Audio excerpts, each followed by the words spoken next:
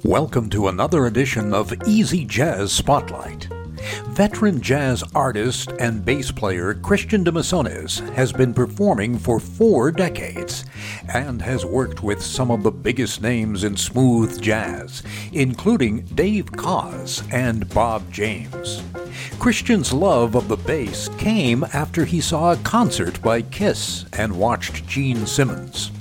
A former rocker, he recently released a solo album called They Call Me Big New York, a collection of funk, soul, and R&B to rave reviews, more than 2 million streams on Spotify, and a number of top 10 singles. One of the songs, Hispanica, reached number 1 on Billboard's Smooth Jazz chart. Christian talks to our host Stefan Zaichkowski about his music, the issues facing today's artists, and why he does not conform to the template used by many other smooth jazz artists. Now, here's Stefan. I have with me today a heavy metal rock and roller turned jazz bassist, composer, and band leader, the very talented and authentic Christian de Mesones. Welcome. Thank you so much. I love that intro, man. I feel very, very loved. I'm enjoying that. Thank you for pronouncing my last name correctly also. That helps. Well, I listened to you and I listened to an announcer on one of your videos and I thought I'd clear it with you. So when we had our conversation earlier, I made sure that I was saying it the right way because my last name, nobody gets right on the first crack. And so I appreciate it when somebody does. So hey, thank you. It's right. Me being honest and authentic with you because, you know, people like to be their name, not some other imagined thing that somebody looks at the letters and slaps it together and says something weird. And you're looking at them thinking, that's not me. We both have that in common because you're known as Dr. Zach for people who can't pronounce your last name. That's right. And I'm known as Big New York for people that can't pronounce my last name. So we've got that in common. Well, I think you're known as Big New York because if people watch your videos, they see you're head and shoulders above a lot of the band members that you have. So you are a little bit taller than most of the people that you play with. So I think that's... And that's me sitting down on a stool. Could you imagine if I stand up? Well, I was actually watching a video and you bent forward while you were playing the guitar and you were still taller than the saxophonist who was standing next to you, and you were bent forward. So it's sort of like, how tall are you? I guess you know what, man. There's a lot of Nestle's Quick and Skippy peanut butter, man, in my formative years that made me humongous. Yes, makes you grow big and tall and strong. Absolutely. So. First question right off the top, because it's off the top. You said to me that your hat is your home. Now, I think you were saying something slightly different, but you have hats. You have a collection of hats. I've watched a number of your videos, and you have more than one. The one you're wearing now, I think I've seen you in one video with it, possibly, unless it was one that was similar to that. But you have a number of hats. Yeah, well, that's what happens when you get older and you start losing your hair. You know, you've got I'm just not, well, you've got a good head of hair there, but I'm about to join the hair club for men, man. I'm not going to, weave a rat's thing on top of my head, man. So, but yeah, this definitely helps, man, with the whole image and branding of a smooth jazz cat, I guess, Well, you definitely got the image. Or I could be the Undertaker, man. I could do the WWF thing too. I could do that. Yeah. Yeah. But I mean, the Undertaker doesn't play bass guitar, so I think you never know. You never know. Jason Momoa, Jason Momoa, who plays Aquaman, is a bassist, so you never know. Really? Yes. I did not know that. Yeah. Yes. Where did you find that out? On Facebook, and as a matter of fact, somebody, I don't know who it was, a couple of luthier bass designers have actually given him their basses because really? they're such fans of him.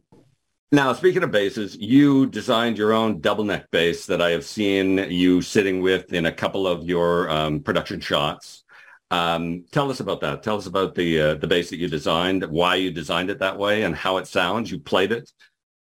I've played it about maybe 3 times live in my career. I actually designed that bass when I was only 18. I was living in Hollywood, California, and so a friend of mine introduced me to this luthier who's a really cool guy. His name is Gary Dunifer. He lives on the West Coast, and I told him about this idea that I had, and I drew it out, and he said that he could do it.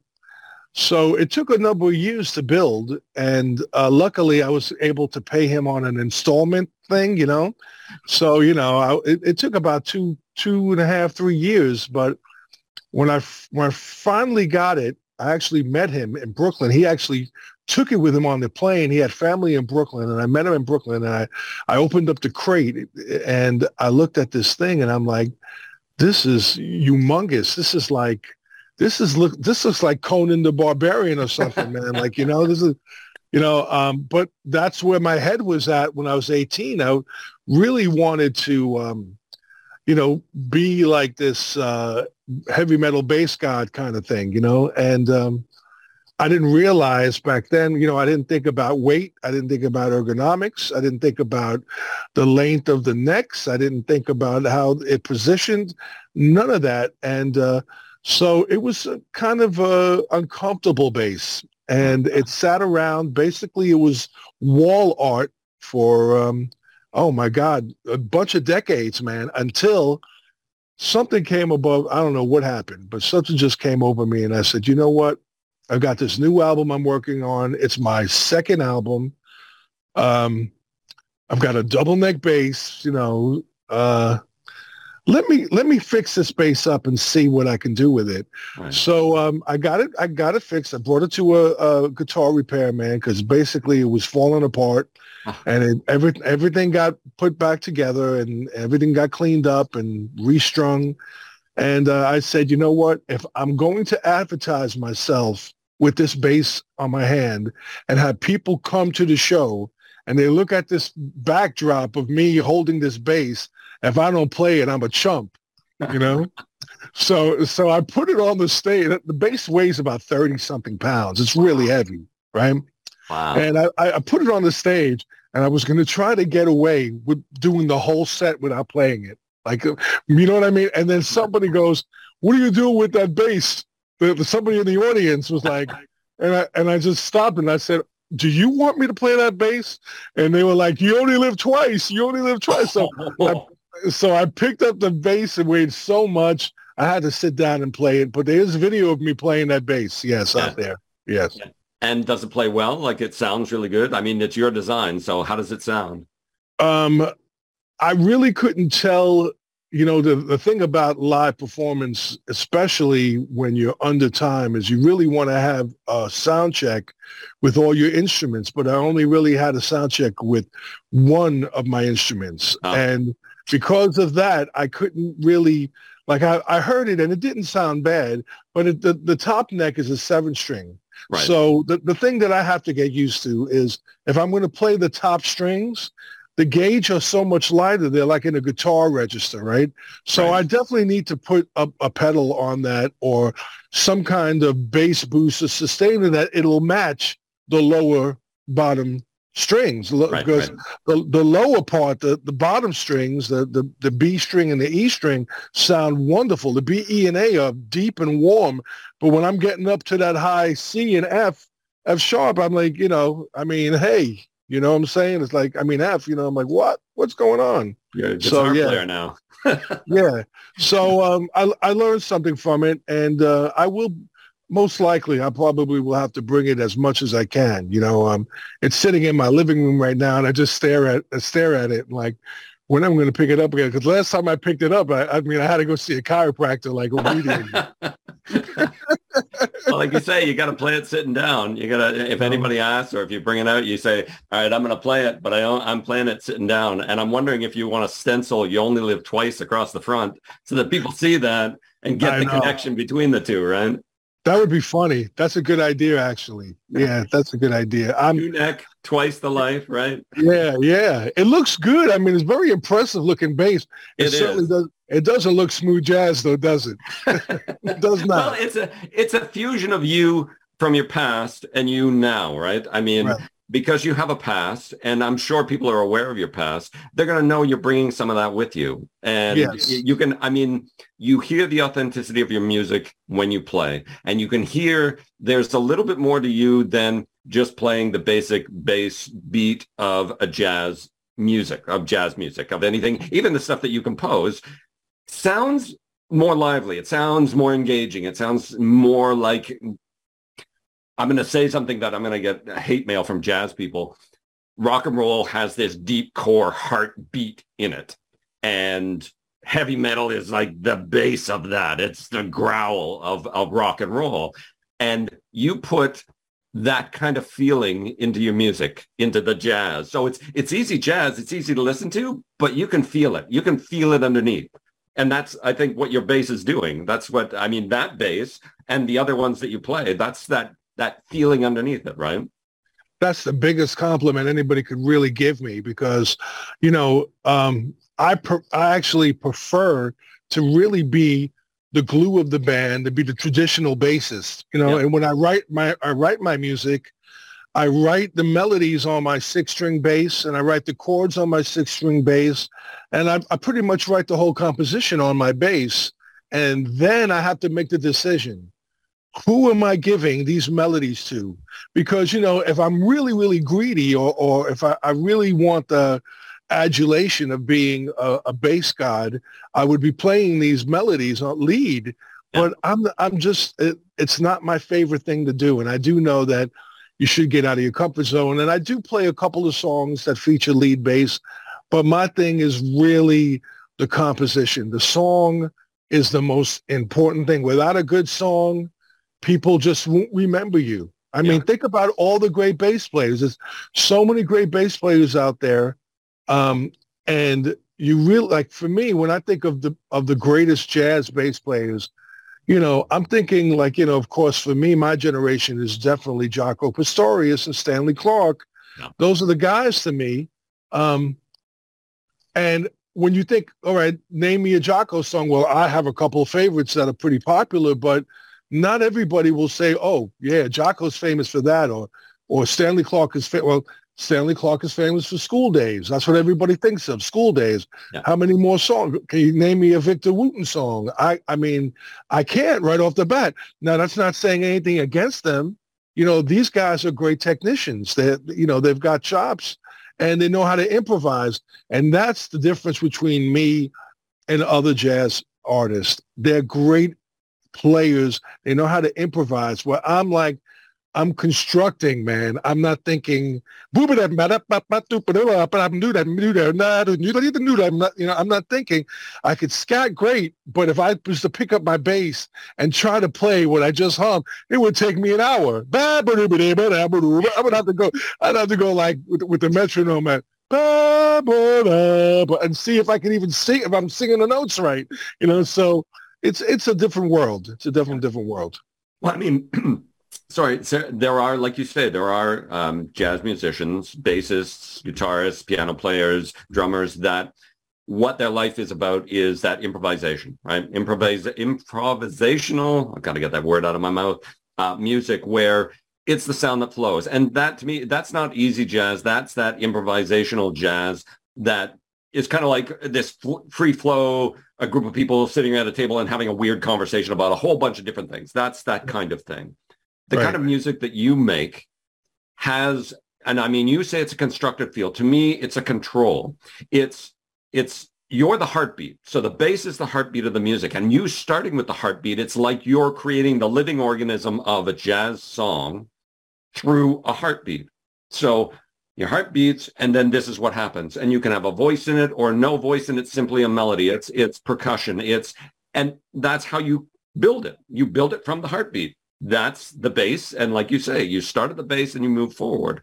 So for me, that control kind of music, it's not, I won't say 100 times better or even worse than any other style of jazz that's out there. For me, It's the quality of the music and the authenticity of the music. And in your case, it's not constructed stilted. It is constructed in this form, like I say, of a living organism. It starts with a heartbeat and then it flows and it makes sense. And you listen to it and it does not sound like, you've written down, you have to play this note and you have to play it this way and it starts with a heartbeat. But I've watched variations of your videos of certain songs, and the trumpet players or the saxophonist or the drummer will hit a beat. It's the same beat, but you can hear a slightly different rhythm to it. So the conversation is the same conversation, but different words are being used for the conversation. And it still all flows and connects together because it's got its heartbeat, which is you, which is how you've constructed it. Well, I have to say you are good at improvisation, because I believe there was a solo scat session that you were involved in. Yeah. I think I told you that. Didn't I tell you that story once? Yes, but the audience hasn't heard it, so you have to come back with that. If you want me to bring that up, I remember seeing, I'm not going to mention no names. I don't want to roll anybody under the bus, but a famous popular bass player who was playing with a very, very, he was backing up a very popular smooth jazz, contemporary jazz keyboard player. He was performing on stage. I was in the front row, and of course he got a spotlight. He got a solo, so he walks out to the edge of the stage, and he's playing, and he sounds great, but he pulls his cord out, and he doesn't know what to do. And I was so embarrassed. I was really embarrassed for him. And I'm not going to lie. I'm guilty. I chuckled a little bit, that's not cool, but I did. I chuckled. And the same thing happened to me later in one of my gigs. And I'll never forget it, because I told myself, if that ever happens, to keep the show going, even if your sound is off. So what I did, I lost the sound, and I looked and I pulled out my cord. And so I went up to the mic and I started scatting. And I started going to the audience and go, ba-da-ba-da, your turn, ba-da-ba-da, ba-da-ba-da, and they're like, ba-da-ba-da, and I just started scatting without the bass, and hoping that someone would see me and bring the chord to me. And lucky for me, somebody brought the chord for me instead of me having to leave the mic and go on the ground on my knees or whatever, So that turned out good, but that was a very good learning experience. I would say it's a bit of fate getting you back, as the little chuckle you gave to this very famous performer. It's sort of like the machine of the world turned around and went, oh yeah, let's see how you handle it. And it sounds like you handled it really well. I got lucky. Yeah, that was lucky. Yeah. So you've said to me that music and life are intertwined. I know this is a deep, deep question to ask, but I want to get into you and into how music is a part of you. And you said that music and life are intertwined, and I would love to understand your take on how music is a part of you. I know when you were younger, it was heavy metal and rock, and now it's jazz. Talk me through this evolution and how it's evolved in you. Well, if I was to go back and share this with your listeners, so, I grew up in Brooklyn in the 60s, and my mother was an immigrant from Bulgaria, and my dad was from South America, from Peru. And so I grew up in a household. Both of them were music lovers. My mother was more of a music lover. So, and she was a big movie fan. So I was surrounded by records. She'd play Funny Girl and Mame and Oklahoma, Broadway play soundtracks. And my sister was into ballet, and she'd play Stravinsky's Firebird, and my brother was progressive rock, and he'd play Emerson, Lake and Palmer, and Genesis. And I'm the youngest, and I'm the baby, and I'm around all of this stuff. I'm also getting international love, Ema Sumac and the great Raphael, Latin singer, and all of these great things are in my household. But, music was so important to me. I remember, like, even walking to the corner store being maybe 5 years old, and buying my first single, which was Land of a Thousand Dances. I never forgot. So I bought one of my first songs was a 45 single that people probably my age know what a 45 is, but if you are younger, you probably don't know what a 45 single is. But, and they weren't that expensive. I believe they were like $1, I think, if I remember correctly. I think they were a little more than a slice of pizza back then. Back in the 60s, a slice of pizza was like 25 cents. So, this was a little bit more than that. But, so music is embedded in me. And I remember like watching these movies with my mom, and the soundtracks would really affect me. I'd remember watching King of Kings, this biblical movie about Jesus Christ. And I remember the strong, music behind that really powerful music. And then, of course, I was a James Bond fan. So I loved, John Barry's scores on all of those songs. I loved Thunderball. And of course, You Only Live Twice, which is my nod to him, and, my love of 007, Sean Connery, of course. Yes. and so music and life growing up and experience life were, and living are all intertwined and connected. And I'll share something I don't think I've shared with too many people, but I remember when I first went to high school the first year. Now, I went to an elementary school in Brooklyn, and my first year of high school was in New York City. I went to an art school, and I remember like the first week of that high school, I got into a fight. And I remember how depressed I was because I got into this fight, kind of a gang thing happening. And it bothered me so much. And I was walking to the train station, and I looked at this record store, and in the window was Kiss Alive. It just was released. And I knew who Kiss were, but I bought that record, and I remember going home and sitting in my bedroom and putting the record on the turntable and rocking back and forth with my eyes closed and having it took me away. It literally took me away from all of my problems, all of my issues. So yeah, music and life are together, man. So that's it. I could talk more, but I'm going to cut it short. No, I'm finding it quite interesting because we didn't get into the depths of this conversation previously when we were talking. And I really appreciate the honesty that comes from individuals like yourself when they talk about how music has inspired them, how it's been a part of their life. It's been their life. And in your case, it's not only been your activities within music, but how music has actually held you together. It's been that soothing piece in your life when you needed something or someone to sort of be there and say, okay, it's all right. Everything's okay. Just listen, just be a part of this, lose yourself in the sound and forget about all the ridiculousness that's gone on in the day or in the week or whatever.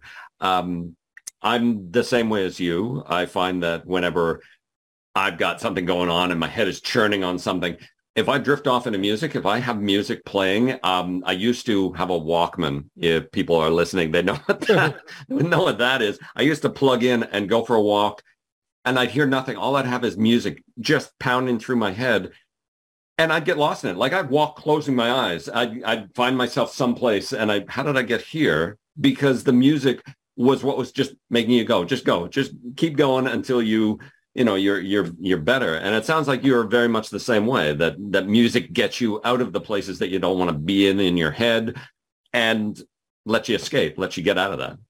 And I hope that the listener, whether they listen to my music or anybody else's music, that they get that, when they're listening, that it's supposed to take them away from their daily routine, that, whatever they're going through. It's really supposed to be an outlet for that. And it is a gift, man. I mean, there's no doubt about it. It's a gift that keeps on just giving. It's funny, but, lots of us, I mean, people tell me, I just discovered you like recently or whatever.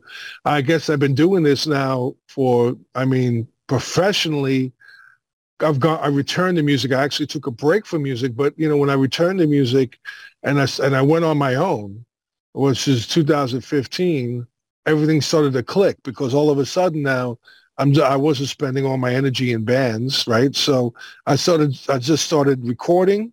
I said to myself, you know what?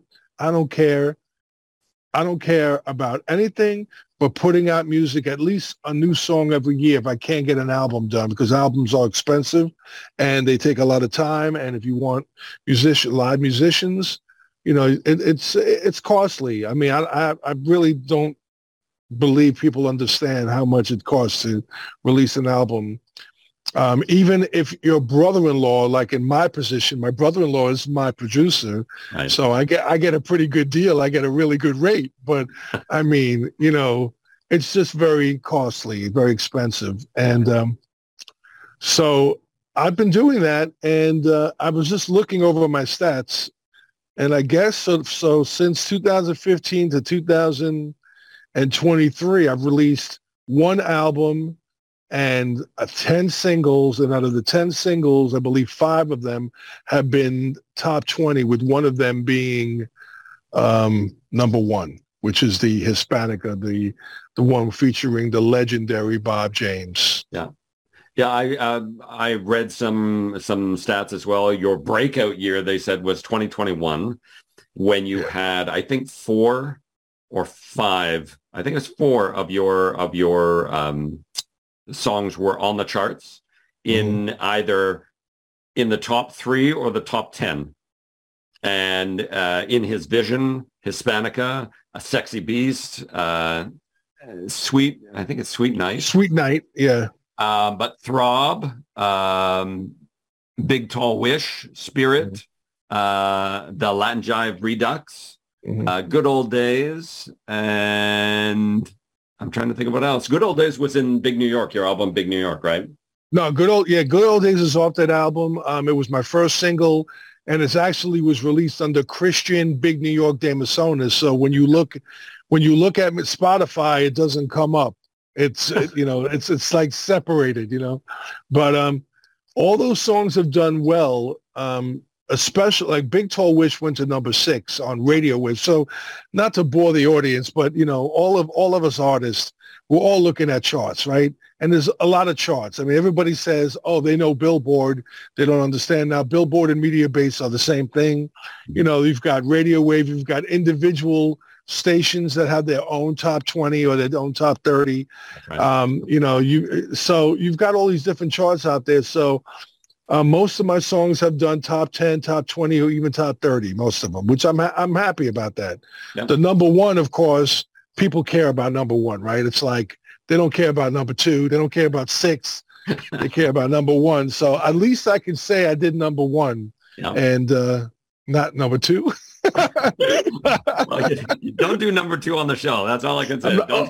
Excuse me, guys. I'll be back in 10 minutes. Well, don't do number 1 either. I mean, we're getting there. So I got my trusty water bottle with me. I'll be all right. Hey. So the thing is with your songs, and I've listened to all of these. I've listened to all of them, and I know Hispanica was your number 1, but every single one of them deserves to be up there. And if people listen to your music, if they only hear Hispanica, they're missing out, because all of your music is worth listening to. And chart or no chart, it's worth listening to. Your Year of the Dragon, I'm sorry, I love the sounds that come from that. And I don't understand why more of your music isn't higher up on charts. Charts, I guess, are, it's like the TV families that sit there and they click a little thing and they say, this is good. And this, the Nielsen rating families, right? Where these people, right. Well, if they're the ones making the decisions, maybe they need to get better taste, because as far as I'm concerned, people need to hear it.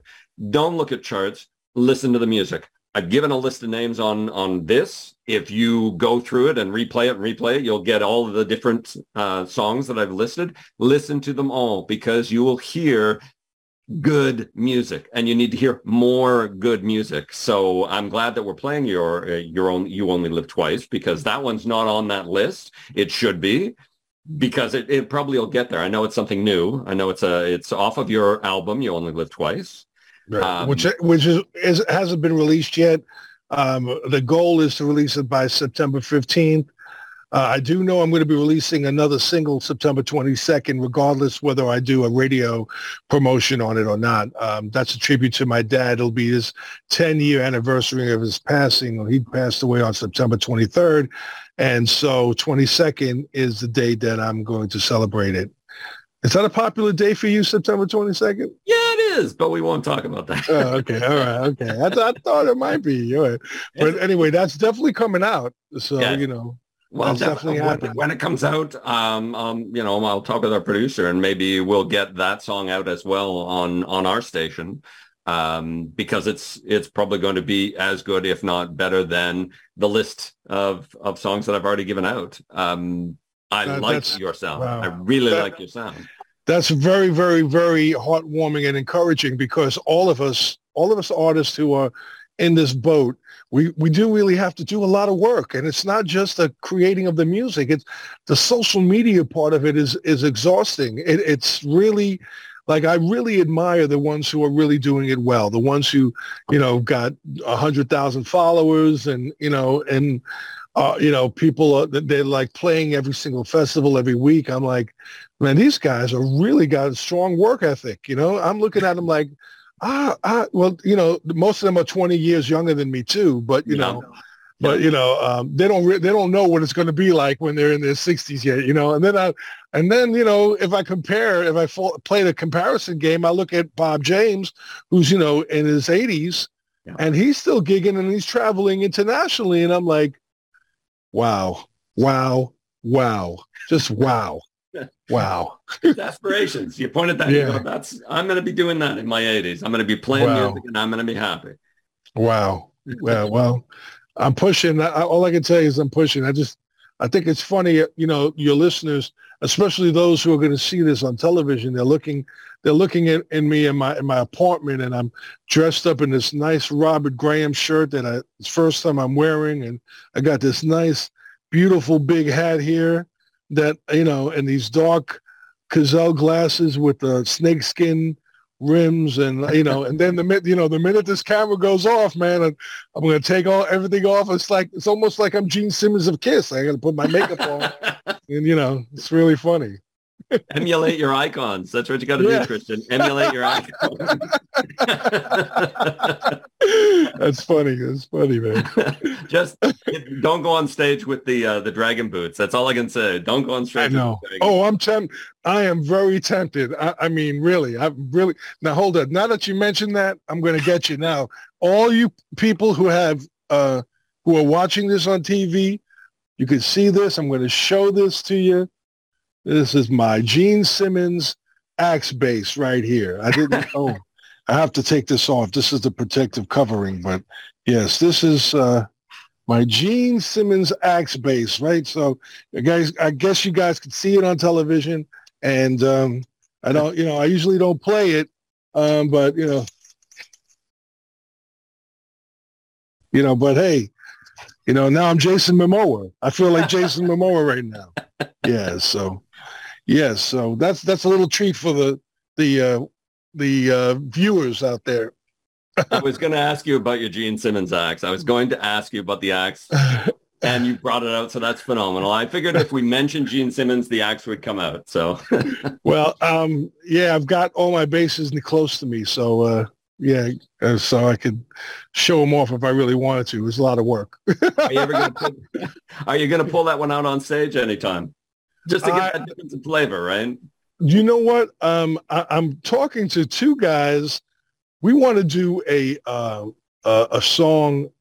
We want to do a Kiss cover in a smooth funk jazz version, you know? Sure. But we need, first of all, we have to get the permission from Kiss, which they're probably not going to give us the permission, you know? Of course, I thought to myself, you know, calling Dr. Love, it could be changed to They Call Me Big New York. So we could do that, you know. Mm-hmm. Of course, Gene Simmons would want royalty, you know, even if the music is different, all we gotta do is They Call Me Big New York, and you know, he's gonna call me up. Yeah. Hey, but that's a great way to get his attention. Exactly. Right? I wanted to get your attention, Gene. Yeah, but knowing him, he definitely wouldn't stop until he made some money off of me. But, I don't know if I'm going to play that. I mean, it depends on the circumstance, of course, It really does. It depends on the circumstance. But I think it would add flavor. I think it would add flavor. You could even write your own song and just say, "Ask me something," and that's the song, right? And you got your axe that you're playing while that's the question, right? The question, "Ask me something." That's a good idea, man. Yeah. Yeah. Look at you, man. Already writing my songs for me, man. Just the words. Funny. You got to do the bass. You got to start on the bass, man. You're funny, man. You're funny. So the one last thing before we get to your song, what I want to know is we talked about the moment. And for you, that's getting out there and getting on stage, being a part of the music, right? Mm-hmm. That's the moment. So from the first steps, you hear the audience, you pick up the guitar and you walk out on stage. I want you to talk me through your nerves, if you have any, the adrenaline rush, if you get one, and where you are in your headspace in the moment. So, the behind the scenes, I'm pretty much like the puppet master. I'm pulling a lot of what's going on, right? I mean, of course I have help, but I'm doing most of the work. I'm making sure that the lighting guys got the lights I want. I'm making sure that the video guys putting the videos on behind me that I want. And this is when I'm doing shows on the level that I want, right? I don't always get that. Sometimes I get a venue that doesn't even have a big stage. I got to have my percussion player on the floor or something like that. You know what I mean? Yeah. But let's just say in a perfect scenario, I'm at a venue that's got everything going on. The minute they call my name, everything is erased from my head as far as all of those particulars. I'm already on a high, especially if I have an audience that's, calling out my name or, applauding me, even before I play one note, because, you never know what happens if I come out drunk, even though I don't drink, but what happens if I come out on drunk and I'm playing out of tune or whatever, but I'm getting all of this adulation. I'm already on a high. I already feel great about what's happening. I don't get butterflies anymore. But, I do have I have the issues of dealing with certain things outside my control. Of course, I might have some pain issues. I might have some back problems. I might have some knee problems, neck problems, shoulder problems. The older we get, man, I mean, these are the things, and you don't want them to take away from that moment. Yeah. So hopefully that's pretty much what I pray on before I go now. It's crazy, right? But, that those are the only things that try to get me, even if my sound is off or something's not right. You know what? I'm going to do the best I can do. The audience came to see me. I'm going to give them my heart and soul no matter what. So I don't freak out anymore on those particulars. But believe me, in the beginning, oh my God, I was such a control freak, and the people didn't do their homework. And it's even still today, if I watch a video and I'm like, that horn play didn't hit the one, or, this drummer didn't come in on time. You know what I'm saying? It's but I'm the only one who really knows that. I mean, other musicians might pick up on it, but the listening audience don't always pick up on that, and I have to remind myself that, hey, this is the way it is, especially in this business, because every person that goes out to see a jazz show, especially if they're a single artist, not a band, they're playing with musicians that are in the area, that live in the area, because they can't afford to bring their band. They don't have label support, so nobody's paying for their tour bus or their gas or their lodging, so they play in a new town. They're lucky if they get their plane ticket in their hotel, and they're lucky if they get a rehearsal.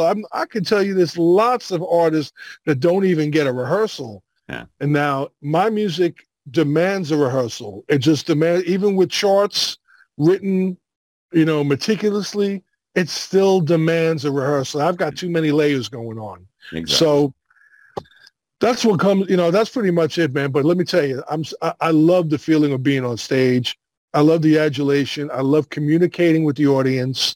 I love it all. That's really what really really gets me going. So, well, it's interesting when I watch your videos, and we'll just wrap it with this. But when I watch your videos, you do look like you're in the moment. That statement that you use, that you're in the moment, it doesn't look like you're thinking about other things. It's like you are part of the music. I've seen you play like as though, and I don't mean play the bass. I mean, it's sort of like you're playing a part in the music that's being played. You come out, you'll bend forward like you're talking with somebody in the audience. You bounce with the music, you'll sit back and kind of relax, and you're playing. And it's not like you're looking at the instrument to figure out what chord you're going to be playing. It's more like you're looking at the instrument and coaxing it. I want to get you to do this. I'm going to get you to do this. Come on, let's go.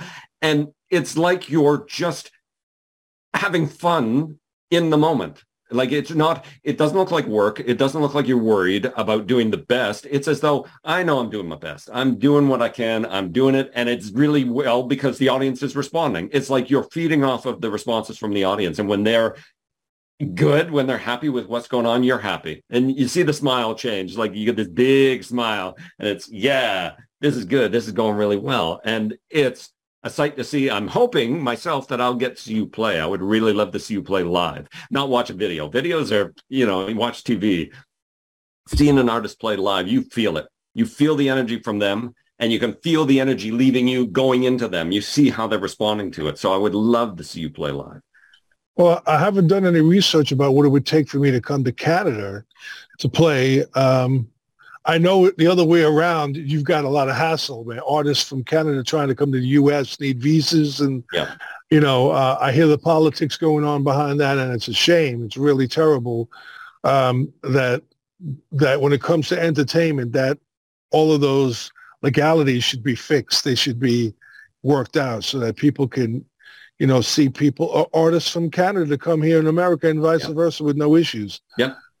But yeah, I hope you get to see me play, and I hope your listening audience really enjoy this video, enjoy what I have to tell them and what they're learning about me. And I have some more videos that I'll be sending Easy Jazz FM. By the way, I absolutely love what Corey has done with that platform. I'm a big fan. The minute I found out about it, I was like, I wish this was like a channel like on my cable, even though, you can get that channel, but, you have to pull a couple of things to get to it, but, you can download it. But I mean, I just love that idea. It's almost like MTV for jazz,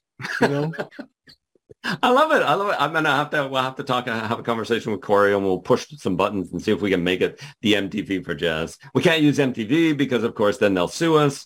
But we'll see what we can do. Maybe I can talk to Kiss and see if they can help us, get us working and make it a Kiss version so that he can make his money. Gene can make his money off of it, and we'll have an MTV of jazz with a different kind of label spin to it. Maybe, you never know. That's funny, man. I wonder. Well, if there's money to be made, they'll be involved. yeah. Well, I'm sure it can go only go up. I mean, it's doing really well, and I mean, with your additions in it, it's going to do even better. I'm certain of that. So I'm now going to say that right now we're going to listen to your musical stylings. This is Christian de Mesones with "You Only Live Twice."